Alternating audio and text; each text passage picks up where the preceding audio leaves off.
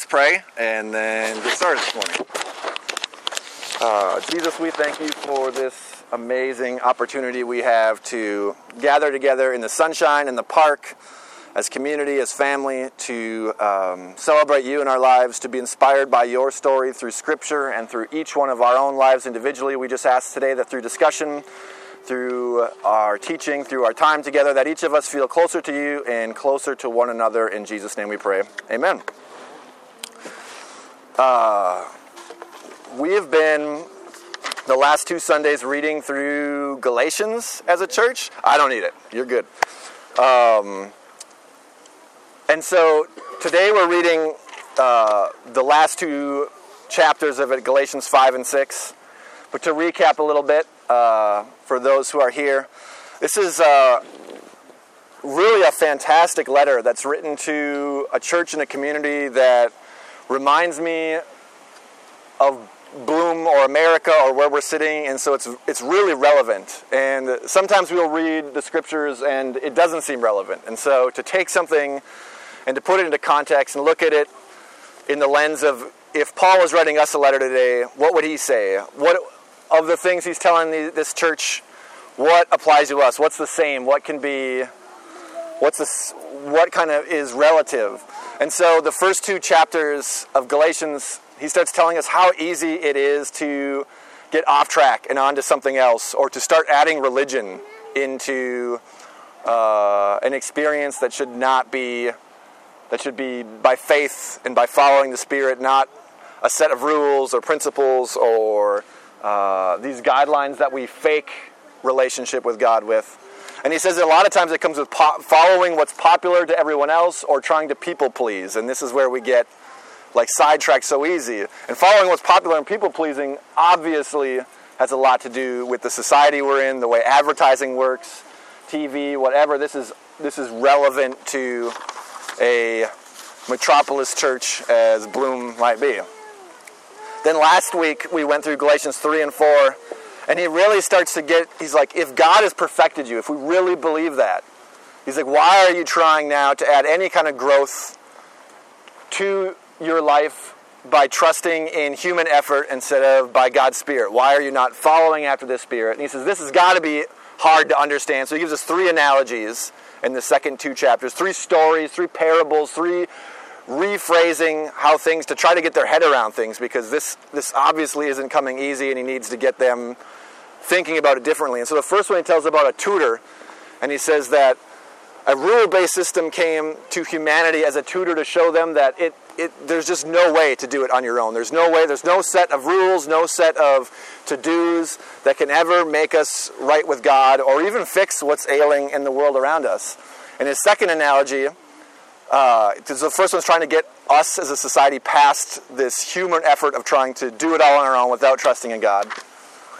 And then the second one he gives is an inheritance. If someone dies and leaves you something in a will, talking about Jesus giving us this gift of just perfect standing with him, that everything is settled between us and God, that this gift, this inheritance can't be changed. He's gone. This isn't something someone can add to or subtract from. This is solid. And he's using verbiage that the people of the time would understand and connect with.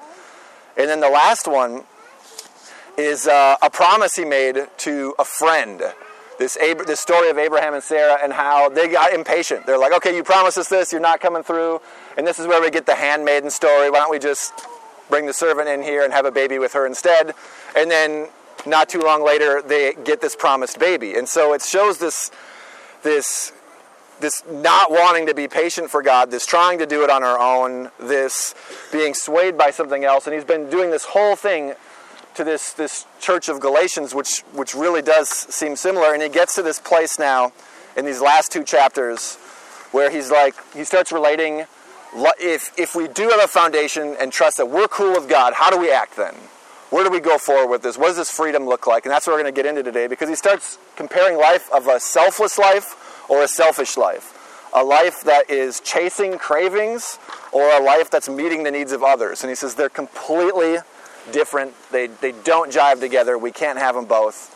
And I just even think of my own life in even being a spiritual leader of a church, like trying to either at times getting impatient and like, what can we do differently? Or the moments when we really are trusting and like following God, or trying something unique, and we are not opposed to trying something unique, like meeting in the park instead of a building. But I want to start in Galatians 5:1, and the verses are on the little sheet that you have if you want to follow along for this. He says, "So stand strong for our freedom. The liberating King has freed us so that we wouldn't spend one more day under the yoke of slavery. Don't let anyone get you turned around or trapped under the law." And some translations say, or any rule-based system that's meant to undermine God, that just comes in the way of trust in God. He says, "You and anyone else who seeks to be on the right side of God through the law have effectively been cut off from the anointed, circumcised from grace, and cast off from the favor of God." And so he starts talking to this church about waiting confidently. Again, he's back to the patience and the waiting. And if we look at verse 5 in the scriptures, he says to continually live through the Spirit's power and wait confidently in hope that God is going to put everything in order, that he's been reordering things, he's healing things, he's making this world new. If we look up the poem that makes up Genesis, it starts by saying, well, in English a lot of times it's translated that the earth was without form or void, but if you look at the origins of this word, it makes it seem like the earth was chaotic and broken. And so it's been this rebuilding of something that was chaotic and broken, turning it into a garden, turning it into something beautiful. Jesus says the kingdom of heaven or the kingdom of God, depending on his audience, is among us now. And so it's always been about restoring the world, bringing God's way of doing things. And so Paul starts getting to how do we enter into being people who are planting seeds that are building this kingdom together. And he says what makes the difference is faith energized by love. He's always about trusting in Jesus and having something, love energizing us to look different, to act different. In verse 13 it says, "Brothers and sisters, God has called you to freedom. So hear this call and do not spoil this gift by using your liberty to engage in what your flesh desires. Instead, use it to serve each other, as Jesus has taught us through love. For the whole law comes down to this one instruction: love your neighbor as yourself."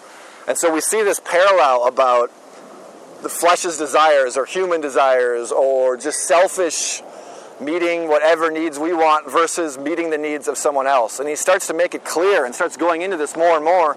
But he talks about a life of freedom being opposite of this. And I don't know the rest of you, but religion can seem the opposite of freedom so many times. When we get into programs or we get into judging each other or we start to put wrong expectations either on ourselves or someone else, or even wrong expectations on God, what we think he should look like.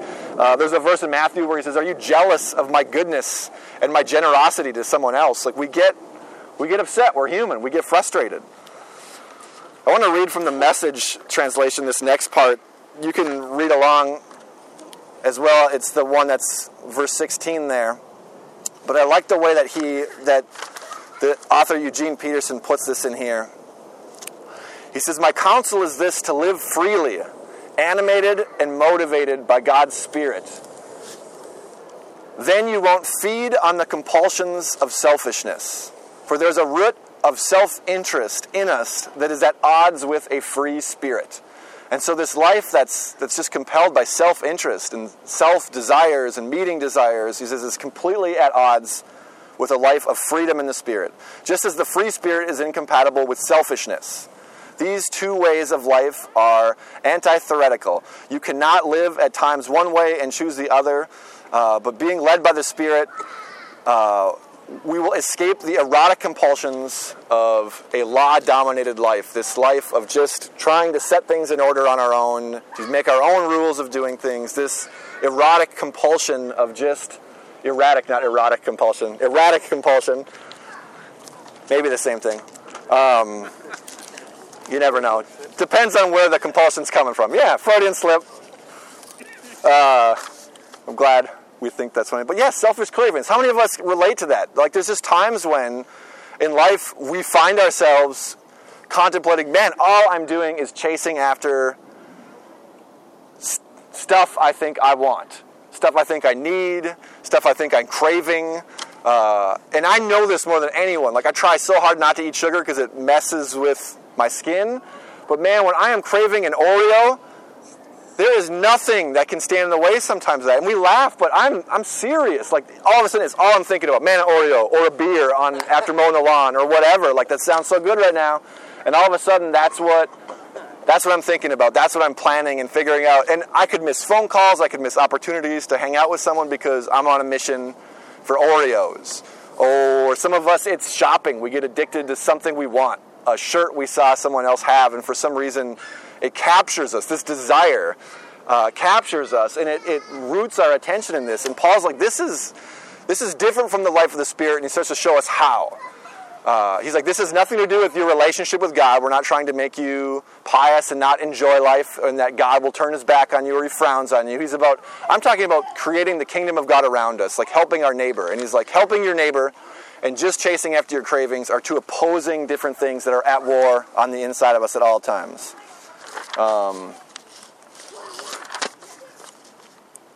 And so in verse 19, he tells us, it's obvious what kind of life develops when you're always trying to get your own way.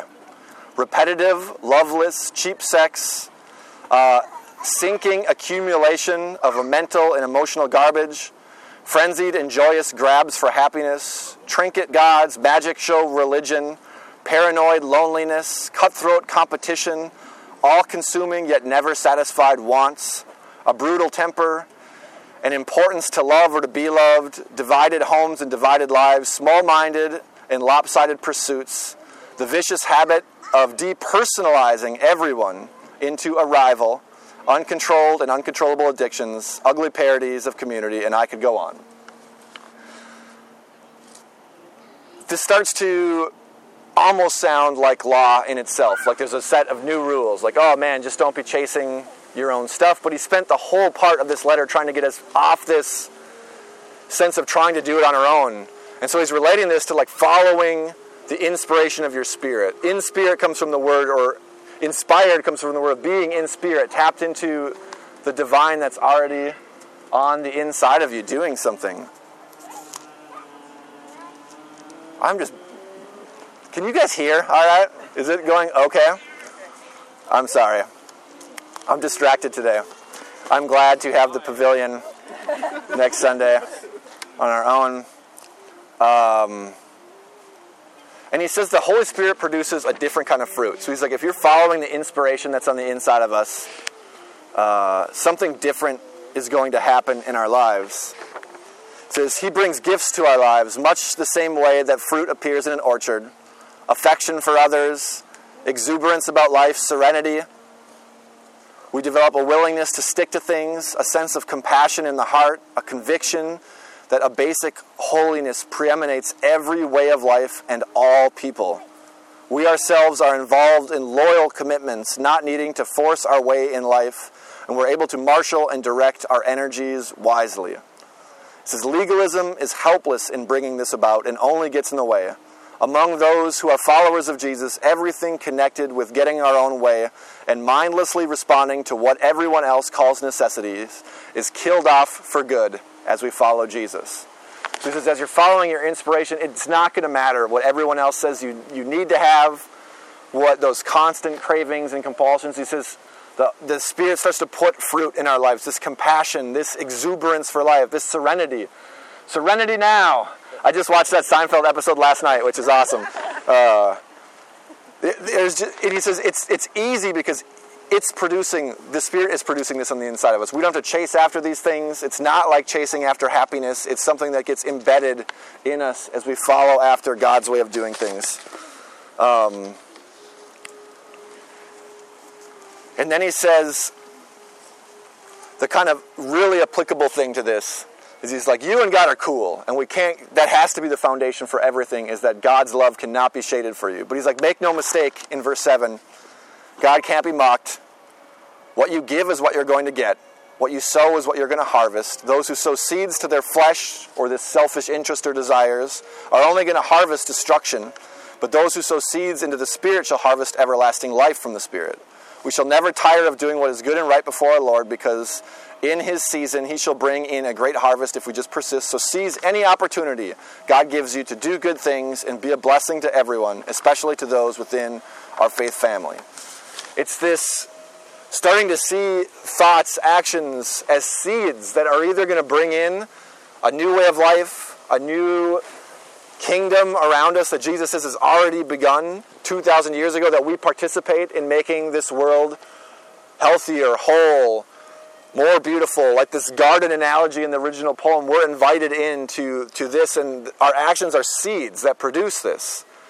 But it's the same way if we're just chasing selfish cravings, it's seeds that are producing the opposite of this. It's not just like a pause button, it's the reverse of everything that's going on. If we're all chasing our own self-interest and no one's caring for one another, he's like, it's chaos, it's destruction, it's completely opposite of this kingdom that we long for, that we want for now. Jesus is trying to get us off this mindset of a kingdom far away that maybe when we pass away someday, and talking about a kingdom among us right now, a way of life that invites others in.